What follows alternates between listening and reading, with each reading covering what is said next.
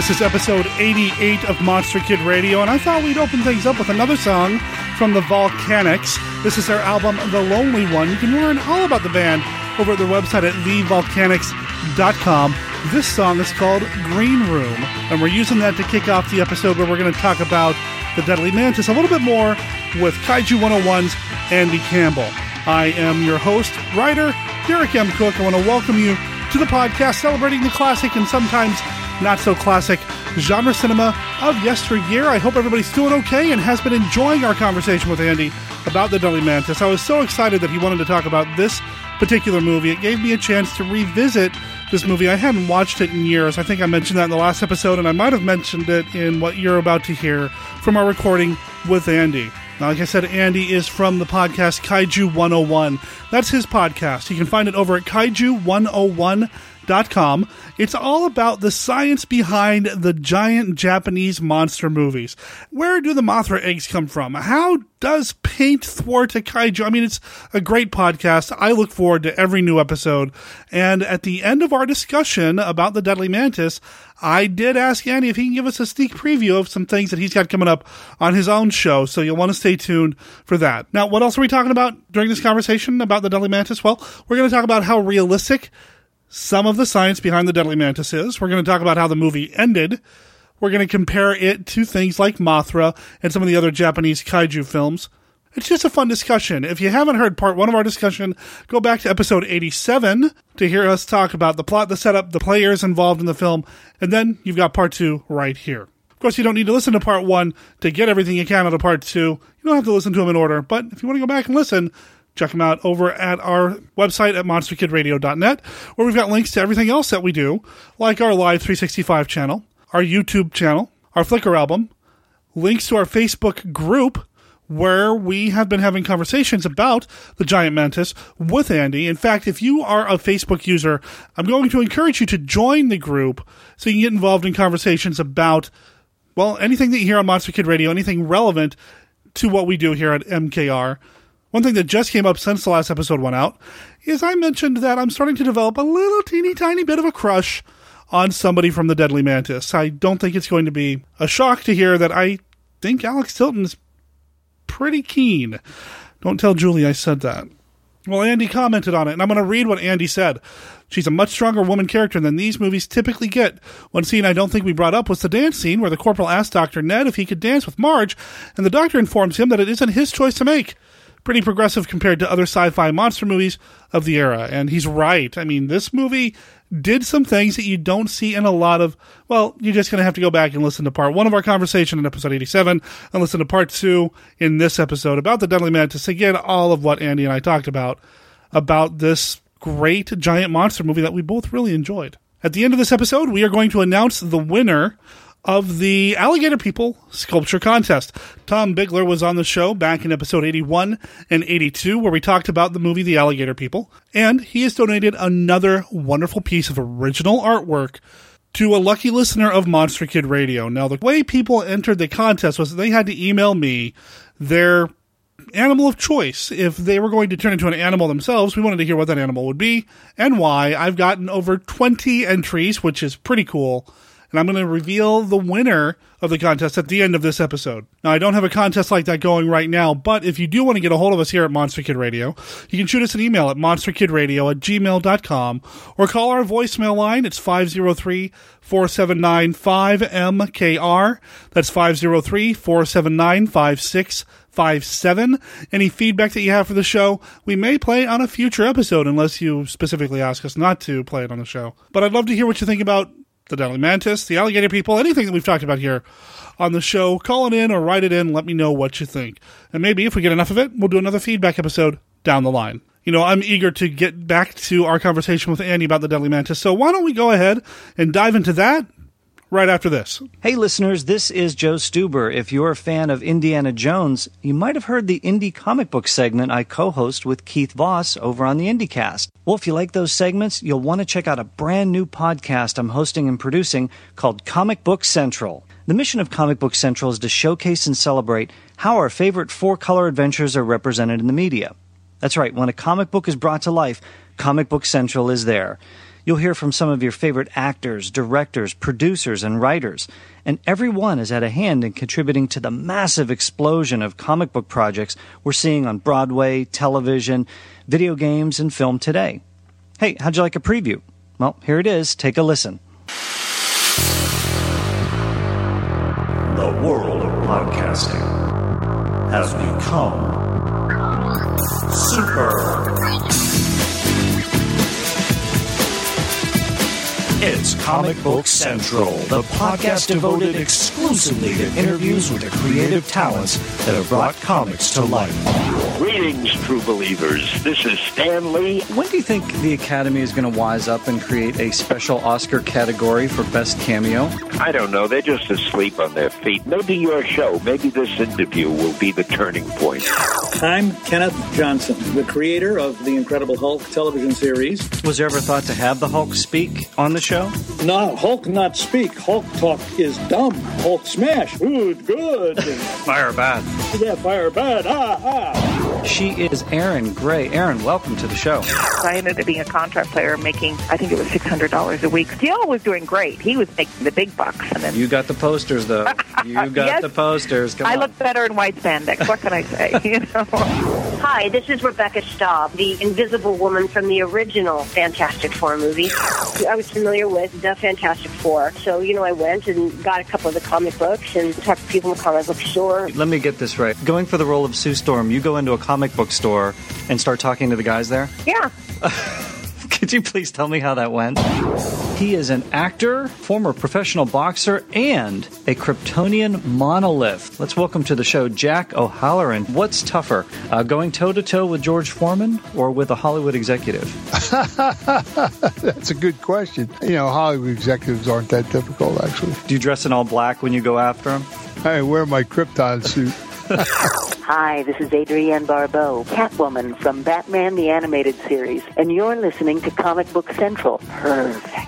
I have an obsession with the 70s game show Match Game. We have to remember Richard Dawson. Ever hit on you? I don't think so. I did the pilot for the Gong Show, and Chuck Barris, he asked me out a couple of times. Well, hi, guys. I'm Ilya Salkin, the originator of Superman the movie. Interesting casting note when we're talking about Clark and Lois. Lau Wagner and Linda Carter. Absolutely. Boy, you did your homework, man. Linda Carter comes to see me. I was at the Beverly Hills Hotel pool. Wonder Woman. My mouth falls on the floor. It's Captain Marvel himself, Jackson Bostwick. Great costume, by the way. Great costume. Oh, it's fantastic. Do you have it? Yeah, I have one. When was the last time you were in it? Well, actually, I wear it around the house. The dogs like it. And when I'm barbecued, Hey, Captain Marvel, flip me a burger. Yeah. Shazam! Hey, this is Michael Rosenbaum, Lex Luthor from Smallville. Make sure you listen to this guy's show. He sounds like a good guy. People should listen to you, Joe. You are listening to Comic Book Central, where comic books come to life. Excelsior! Well, as you can tell, my guests and I have a lot of fun talking about their comic book themed projects. But I can say we also touch on some serious topics as well. It's fascinating to get the stories behind the stories with some of these folks. These interviews are pretty revealing, to say the least. It's Comic Book Central. Check it out online at comicbookcentral.net, on Facebook at Comic Book Central Network, Twitter at Comic Book CTRL, and make sure you subscribe to it on iTunes. It's Comic Book Central, where comic books come to life.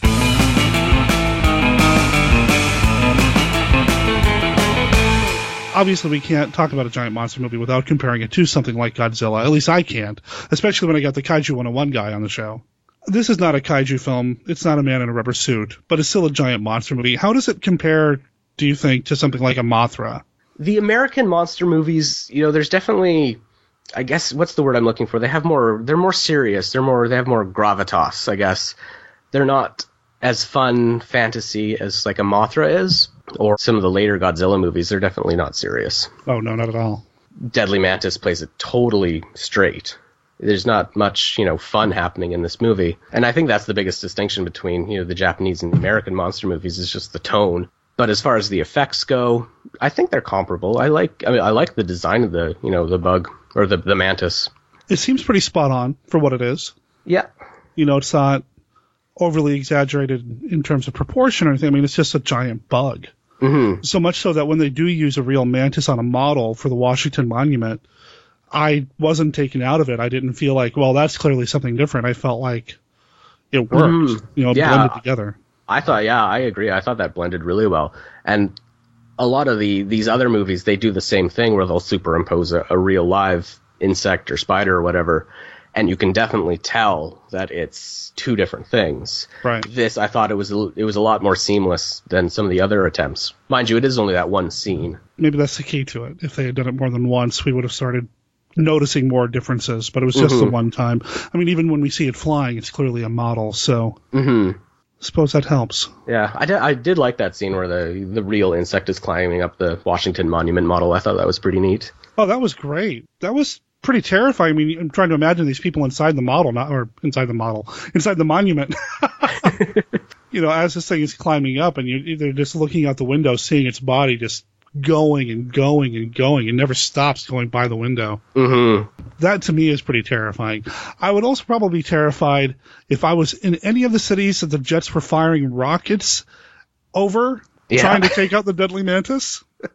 Because they clearly miss almost every time. And they're almost always at a downward angle, so those rockets are going somewhere. I didn't even think of that when I was watching it last night. I mean, you got to do what you got to do when a deadly mantis shows up, but collateral damage, It's probably Fog of not war and all that that. funny. Yeah. Well, eventually the deadly mantis does make it to a big city. Its way to a big city. We go through Washington. We end up in which tunnel was that? Manhattan Tunnel. I'm not familiar with. Yeah, I mean it's a very populated area. It's not out in the middle of nowhere. It's not some research station up north. It is a very populated area. There's TV crews all around. We don't actually see the deadly mantis end up being forced into the tunnel. We see it get shot down. You see it buzzing sort of the Manhattan skyline, and then it cuts right to the tunnel being tarped up. Right. And I would have liked to have seen more stuff in New York City. The bug finally gets to the big city. I would have liked to seen a little bit more action happen there. It felt like a chunk of script got dropped for whatever reason. A big chunk of something. How did the deadly mantis get there? Why did it go inside the tunnel? What are they doing with these big tarps? They tell us later. But what are they doing with the big tarps? Why? I just would have liked a little bit more. Yeah. I mean, I imagine the deadly mantis showing up in New York or Manhattan or New Jersey or wherever it is. It would be a problem. It'd be some chaos that would have been fun to watch. I mean, we do see the deadly mantis interact with some models and such. We talked about the bus. I'd like to have seen more of that. Yeah, the bus, and going back, the scene in the Arctic in the camp, I really liked even though the model was a little bit stiff and slow-moving, the look of it sort of approaching the buildings I thought was really well done. That was a great destruction scene. I'm trying to imagine that blown up to a bigger scale with the cityscape and more cars and civilians and that sort of thing. Speaking of that, that's a great scene. I mean, that, to me, I think shows the power of the deadly mantis more than anything. And it happened so early in the film and we never call back to it. Yeah, you get the scale of the size of this creature. It's as big as these 2-3 story buildings, and that's not something you see when it's just sort of flying in the air. You don't get that sense of scale that you do when he's on the ground in front of buildings. It looks powerful. Oh yeah, and there is one moment towards the end of the movie that the green screening or whatever it is they did didn't quite age as well as the rest of the film, because after they kill the mantis, which they're going to, is it dead or is it not? And Marge starts going up to take a picture, and one of its claws starts to move again. And I'm not sure if we saw how the claw got wrapped around her, but at one point it is, and it starts to pull her in. I watched that a couple of times, and I couldn't tell if she just sort of fainted or if the claw was grabbing her. It's a little bit awkward. Yeah, definitely. But it is an opportunity for Colonel Parkman to come in and save the girl, and there's your damsel in distress moment. Literally, he picks her up and carries her off. Which wasn't necessarily called for, but there are a few moments in this movie where it seems like he's really pushing for some romance, and she may not be on the same page as him at first. Yeah, when they're driving in the car, and that light is green. It's starting to get dangerous in here. You better take me home. Yeah, just a little bit. The chemistry wasn't quite there yet. I mean, I went along with it towards the end, but at first it seemed a little creepy, a little bit of abuse of power, maybe. I don't know. At the end, where he rips the camera out of her hand and throws it to Ned. I picture like let Ned do it. Yeah. And then he takes a picture of him, like evidence for later or something, in case he gets a little too. I don't know. Yeah. All right, so we kind of skipped, and we're kind of all over the place, and that's okay. That's sometimes how we do it here on Monster Kid Radio. The Deadly Mantis got shot down by the missiles, crawled into the tunnel, and I don't know if I necessarily understand why they had to go into the tunnel after the Mantis once they say it's going to die in there. They said it was below the waterline, and then if it punched through the tunnels, it would flood the tunnel. I think that's why they had to go in after it. That makes sense. Okay, we talked about the big wet tarps. It's because they were filling the thing full of smoke. Mm-hmm. But I'm not sure why they had to spray with water. Was it to keep the tarps wet, to keep the smoke in, to keep smoke from coming out? Oh, could be, yeah. It was kind of confusing when they were talking about it, though. It didn't really make a heck of a lot of sense. Well, because you see the big tarp and you see these water hoses, and they don't explain what they're doing until a scene or two later. Right. Yeah. Would smoke bother an insect like that? Yes. Yeah. Yeah, because they them, or? Disorient them, and they wouldn't be able to breathe. Like, insects have little holes all over the exoskeleton for oxygen to diffuse into. So if there was too much smoke, it would eventually just die. Okay. Yeah. Well, we're not going to smoke it out. We're not going to suffocate it. We're going to go in after it. With grenades. Chemical mines. Chemical mines, which were just, looked like kerosene cans. They really did. That said gas on them. We went down to the gas station, got a couple of cans. We're going to throw this in after it. Yeah. Yeah, we're worried about it punching through the walls, but let's set off a bunch of bombs in the tunnel. Well, they did say they have a very limited range. Yes. Although they appear to blow up right in front of the Colonel a few times. Yeah. And he's unaffected by them. Well, he's wearing that protective suit. So I guess it's good for smoke and chemical mine explosions. Yes. I would imagine that a giant bug would have a very hard exoskeleton. I mean, they already do. Mm-hmm. You know, they don't have a skeletal system, as Dr. Ned tells us. No animals do. Yeah. No. All animals do. Yeah, all animals do, yes. But the Deadly Mantis is on. It's got the exoskeleton that it can be ripped apart by an airplane, I suppose, if you pull its whatever. But it's got this hard exoskeleton. It's deflecting rockets, but they go in with these mines. I mean, how hard would an exoskeleton like that be, that big? It would be fairly hard, I think. Yeah? I actually did, one of my episodes was on, the physics of big bugs, regardless of how bulletproof their armor would be. Just a massive exoskeleton that big would be too heavy for an insect. And I wanted to bring that up because I do remember that episode where you talked about how, Mothra probably wouldn't be able to fly, and these big giant bugs are just so huge. They become so dense and so heavy that in order for them to maneuver like that, it's just not realistic. The problem of scaling, when a surface area, when it increases, it's just going up by a factor of 2. But the volume increases, at a cubic rate. So, the volume or the weight of this animal is increasing way faster than the strength of the muscle could increase. We get big mammals or big, bony animals because their skeletons are on the inside. But the physics of, an outer skeleton, it just doesn't work. They can go back and listen to episode 3, I believe. Get that plug in.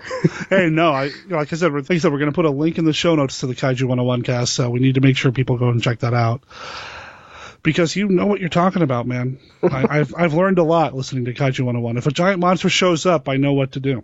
If for some reason there was a giant bug, they were able to overcome their massively heavy exoskeleton, you would shoot at the joints, because the joints of an insect have to get real thin and real narrow to allow flexibility, so they should just aim all their shots right at the leg joints. And I thought that they were going to go that route with this. Like I said, it's been a long time since I'd watched it before watching it for the show. Dr. Ned does talk about the folds in the muscle. Mm-hmm. At one point, I thought, well, there's your key right there. Just aim for the leg joints, Yeah, they never went back to that. Maybe if they had let Ned in the tunnel, he would have. I see. If they had let Ned play more hero than, He's a rock star scientist. That's true. He should have been in on that. On top of that, they also don't ever go after the wings, which I would think would be the most delicate part of the bug. Mm-hmm. Yeah, they could, take the wings out and just fight it on the ground. They wouldn't have to fire rockets into cities. We're just going to fire a bunch of rock. And it wasn't just one or two, ladies and gentlemen. They are unloading everything they have. And they keep missing until the very end when the Colonel takes it down. But he didn't hit it with a missile. He collided with it. Yeah. He shot all his missiles and went kamikaze on the Mantis. He ejected just in time. Yeah. Oh, man. This movie's a lot of fun. I was doing some research online and trying to find some information and what other people think about the film, and there seem to be two camps. That the Deadly Mantis is great or the Deadly Mantis is just... Yeah. I'm finding myself leaning more toward the great side of things. It's a giant bug movie. You can't go wrong. It's Universal. It's got the wonderful Universal music. I mean, all the Universal monster movies of the 50s have this wonderful score. And I really like the performances. I like the characters in it enough. I'm finding myself more toward the love it side, and I'm assuming that's kind of where you fall. Oh, yeah. I love this movie. I first saw it, it probably wasn't more than 10 years ago that I first saw it in my 20s, but I knew of it just because of the Crestwood monster books had one on it. Oh, yeah. And the look of the monster, I was really drawn to it. I loved it. So, yeah, no, I'm in the love it camp. Firmly in the love it camp. Was there an actual Crestwood book devoted just to this one? Just to this film? I believe there was. Okay. Yeah. I think I've talked about the Crestwood House books on the show before. Andy and I have talked about them because we were at a party held by Kyle from the Kaiju Cast, and we talked a little bit about it. And these Crestwood books were the ones that introduced me to these monster movies to begin with. I loved them. And over the years, I've been trying to kind of recollect them and add them to my bookshelf. I have not been very successful because they're rare or are out of print, or, well, they're all out of print, but they're very expensive, especially the Godzilla one. Yeah, some of them go for hundreds of dollars. I know, it's insane. But I don't remember the Deadly Mantis having a book to itself. Oh, hey, quick Google image search does show one. There it is right there. Aha. These Crestwood books are amazing. It was my introduction to every single monster movie. Oh, yeah. I came after sort of the Saturday morning movie marathons and before, DVDs and online streaming were readily available. So I never saw a lot of these movies, and those books were really my only introduction to them. Yeah, and they're wonderful books. The photos, the artwork. Mm-hmm. Sometimes they got the information wrong. Yes. The alternate ending for King Kong versus Godzilla comes to mind. But I don't remember any of that, just the pictures. Yeah. Such good. I mean, these are wonderful books. And if this was how you first learned about the Deadly Mantis, then, I mean, even better. Mm-hmm. Now I want to get that one and put it on my shelf. I wonder how much that one's going for. I'll have to do some checking off mic. For me, the Deadly Mantis was something that I came across mid-90s or so. I really started getting into a lot of these movies, trying to add them to my movie collection, my VHS collection, when I was working at a Blockbuster Video. There was a guy that came in one day, a radio DJ. We were doing some sort of event, and I couldn't tell you anything about the event. I don't even remember the guy's name, but he was into these classic monster movies as well. And as soon as he found out that I liked what I knew about them, he started just feeding me movies and information, and I believe the Deadly Mantis was one of them. He's also the guy that got me hooked on Hammer films. So, I mean, this guy did a wonderful thing for me. I wish I could remember his name and could track him down and just give him a big thank you all these years later.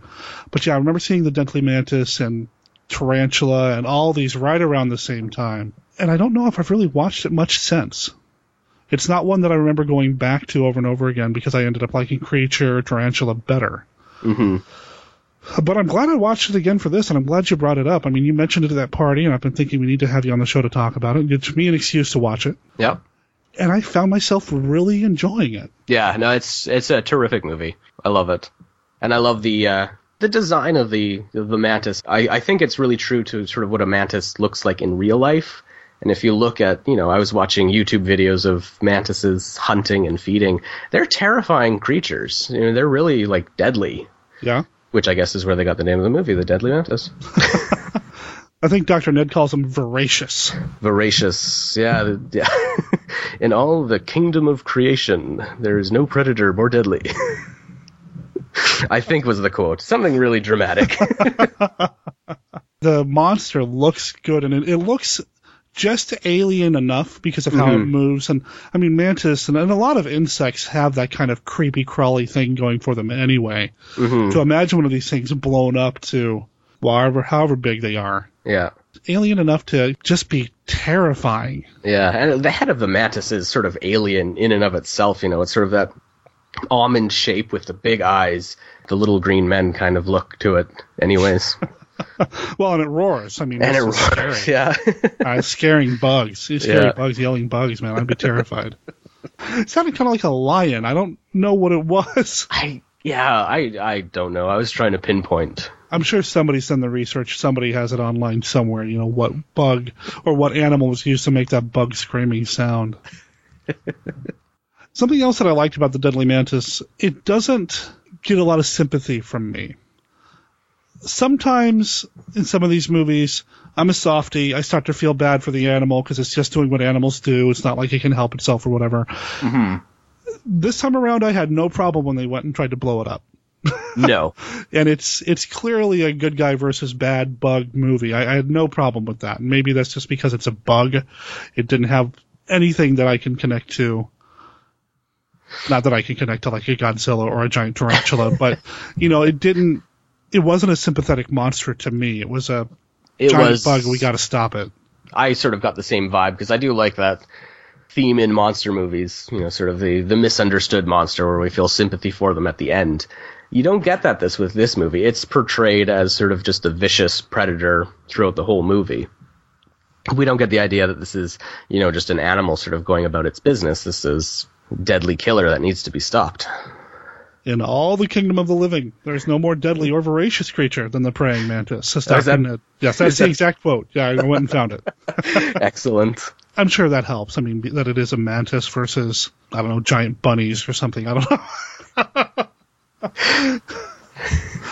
There is a movie with giant bunnies, though. I know, Night of the Lepus. Night of the Lepus, yeah. Yeah. Which I haven't watched that in forever. I don't. Yeah, neither have I.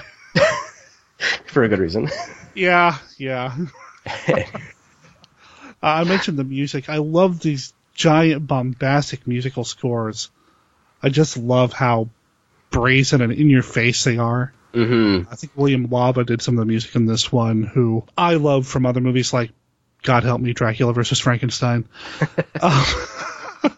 Was this like an original score, or are they borrowing from any other movies? Well, Universal fell in love with the stinger from Creature from the Black Lagoon. Mm-hmm. So I was listening for that in this one. Yeah. Because Universal would play that. They played it in their release of King Kong versus Godzilla. Yes, yeah. Over and over. Yeah.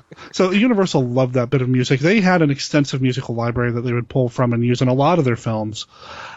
I think some of this probably was library music, but it was Universal library music, so it still had that Universal monster movie feel. It fit, definitely. Yeah, but I do think there were some original pieces or in the score, because I think it's turned up, pieces of the music have turned up on some CD releases, some soundtrack releases down the line. And I do know that some of the music actually turned up in the Joe Dante film, Matinee. Okay. Which I adore. Are you familiar with Matinee?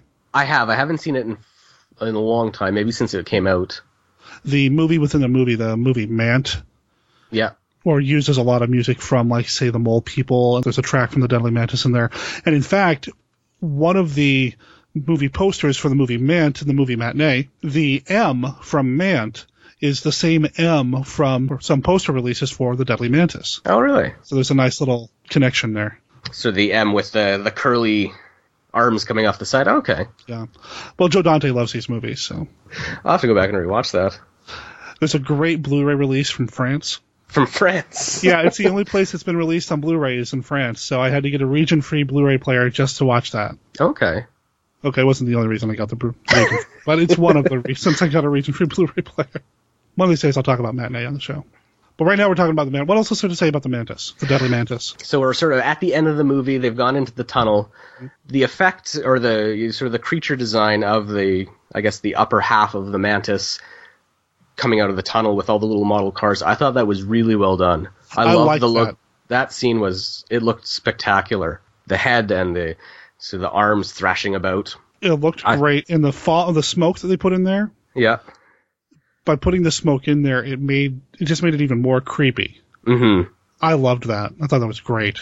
Yeah, that was a good climax to the movie. It looked amazing. I know they were model cars and all that, but it felt real enough to me. I think the model work in this was fantastic. The miniatures looked really well. I'm just looking at pictures of them right now. Like, I mean, they're obviously model cars, but I think they're really well done. Mm-hmm. The damage looked realistic for the kind of damage a Mantis, I suppose, could inflict on a car.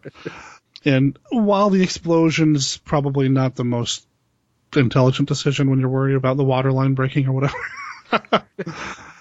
you got to do something to take out the Mantis, I suppose. And like I said, I didn't feel bad when they finally do kill the Mantis, so I do like that scene. It's a good scene. Mm-hmm. There's some odd lead up to it, but it's a good scene. I was trying to find out, some of the stuff about the special effects in the movie. I didn't find much, but I found the presser that Universal released when the movie came out. They claimed that they had a 200-foot-long papier-mâché Mantis operated by hydraulics. Really? That's what they claim. Apparently that was just publicity nonsense.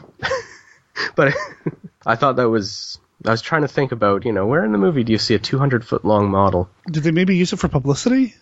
Maybe. But I was reading some interviews that people associated with movies basically said that was just made up by the publicity department. Yeah.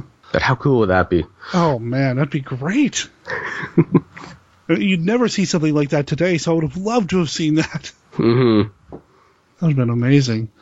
That said, the model that they did end up using... looks great. Oh, yeah. How does a movie like this compare to something like Mothra for you?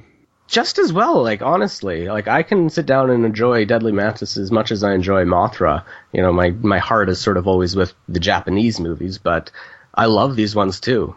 I think this one holds up just as well as Mothra does. Yeah? Yeah, for sure. What is it about the giant monster movie thing that kind of gets you? What is it about, the giant monsters themselves? Yeah, I mean, you obviously have an affinity for, the Godzilla and the Kaiju, and, we're talking about the Deadly Mantis. So what is it about these movies that draws you in? I think when we were talking at that party, I think I sort of explained it as, you watch, the news and you see aftermath of natural disasters, and, as terrible as those things are, there's always sort of part of me that was, kind of impressed by, nature and the destruction that nature can cause. And seeing, monsters, I guess it sort of personifies that kind of natural disaster. And I think that's what draws me to giant monsters and then giant bugs.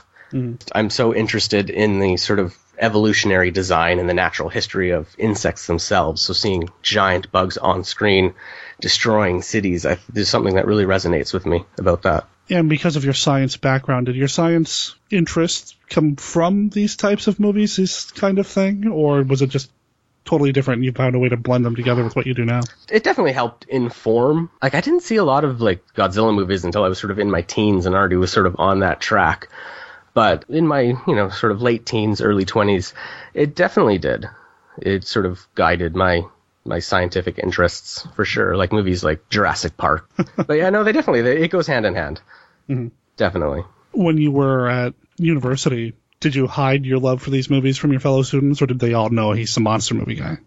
Oh, they all knew. I had King Kong shirts and Godzilla shirts. And right on. In high school, I was I hid it a little bit more. I was very worried about what other people thought of me. But once you get into university, I didn't care. And it was more fun when you're sort of open about your love of monsters or whatever. Just express it, Sure. That's true. Wear it loud and proud, my friend. Exactly.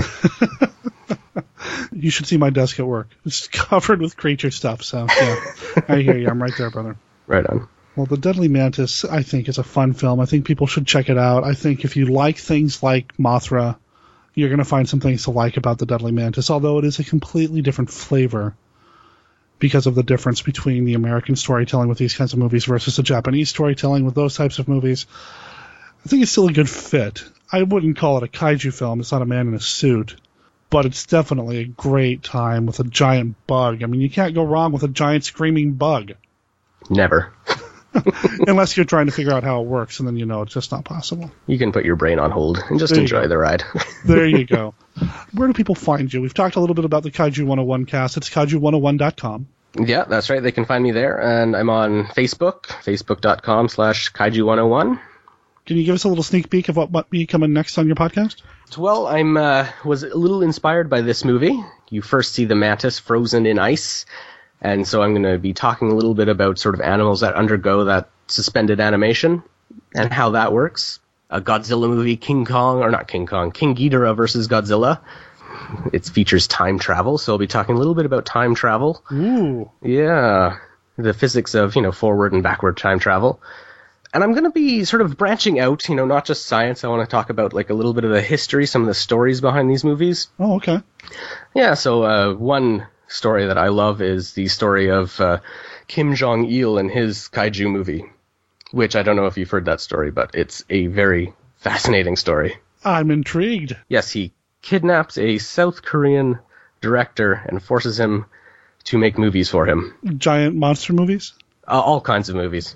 Wow. Yeah. So I'll be talking a little bit about that. So I'll be listening. Awesome. There will be a link in the show notes again over at monsterkidradio.net. But if you have to head over there right now, it's kaiju101.com. Monster Kid Radio listeners, head over there. Tell them that Monster Kid Radio sent you. Andy, I want to thank you for being on the show. This has been something that I've wanted to do for a while. I've had some things come up that kind of made it impossible for me to really schedule some things. And, you were the first person that jumped when I said I need to get somebody on the show. So thank you. I really appreciate it. And we got to have you back on again down the line. I would love to be back on.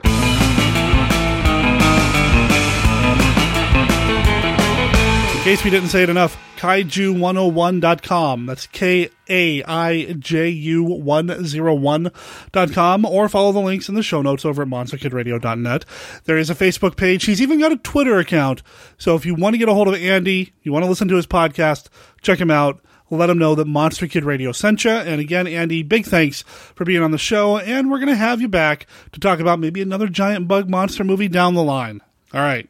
I know that we have a number of people waiting to hear if they won the Alligator People Sculpt provided by frequent Monster Kid Radio guest, supporter, sculptor, Tom Bigler. Like I said, I have over 20 entries. So what I've done is I've taken all these entries, I've written them down, I've randomized them up, put them in what I call the magic Lovecraft hat, and I've drawn a winner. And again, the way to enter the contest is people had to let us know what animal they would want to morph into. We got entries like wolves, dogs, cats. We got a Wolverine because somebody really likes Hugh Jackman. We got a nice variety of entries here, and I'm eager to see who's going to win. The winner is Ken B. Ken is the winner, and in his email, he said he'd want to be a shark because they supposedly don't have to sleep, and that way he could watch B-movies and listen to cool podcasts 24 hours a day. How many times have I started watching something, the eyes close, and I'm transported through time to the end credits? As a shark? No more. You know what? I'm on board with that. Turn me into a B-movie watching shark man. And, actually, somebody get a hold of the Sci-Fi Channel. That sounds like a good idea for one of their Saturday night movies. Ken, I will be getting the sculpture into the mail to you within the next week or so. I'm not going to be able to go to the post office this weekend because I'm going to be spending my time at the H.P. Lovecraft Film Festival and CthulhuCon. Head over to hplfilmfestival.com to learn all about this Lovecraft Film Festival tradition here in Portland, Oregon. It's been going since the late 90s. I've been going to the festival since the early 2000s, and this year I am a special guest, and I am introducing the movie Curse of the Crimson Altar, starring Barbara Steele, Boris Karloff, and Christopher Lee. The movie's going to be shown twice over that 3-day weekend, and I'm going to introduce the film at least once, probably twice, and it's going to be a blast. Ray Jelinek, who's been on the show in the past, is going to be there. Chris McMillan from The Shadow over Portland, he's going to be there. So I'll probably run into them and record with them a little bit from the festival. If I see you, or if you see me more appropriately, come up to me and say hi. Tell me that you're a listener of Monster Kid Radio. We'll chat it up. We'll rap about some of our favorite monster movies. We'll talk about Lovecraft films. Maybe I'll even put you on the show. I'm going to have my recorder on hand. If you're looking for me, and it might be difficult because there's a lot of people at this Lovecraft Film Festival, typically the place sells out. Just look for the tall guy wearing the Hawaiian shirt who looks like he's having the most fun in the room. That'll be me. Or come to one of the screenings of Curse of the Crimson Altar, or come to the panel that I'm going to be on Sunday. The panel will be called Monsters Seen and Unseen, Exploration into the Nature of Monstrosity. Do we prefer our monsters to be completely alien, or make us discover something about ourselves?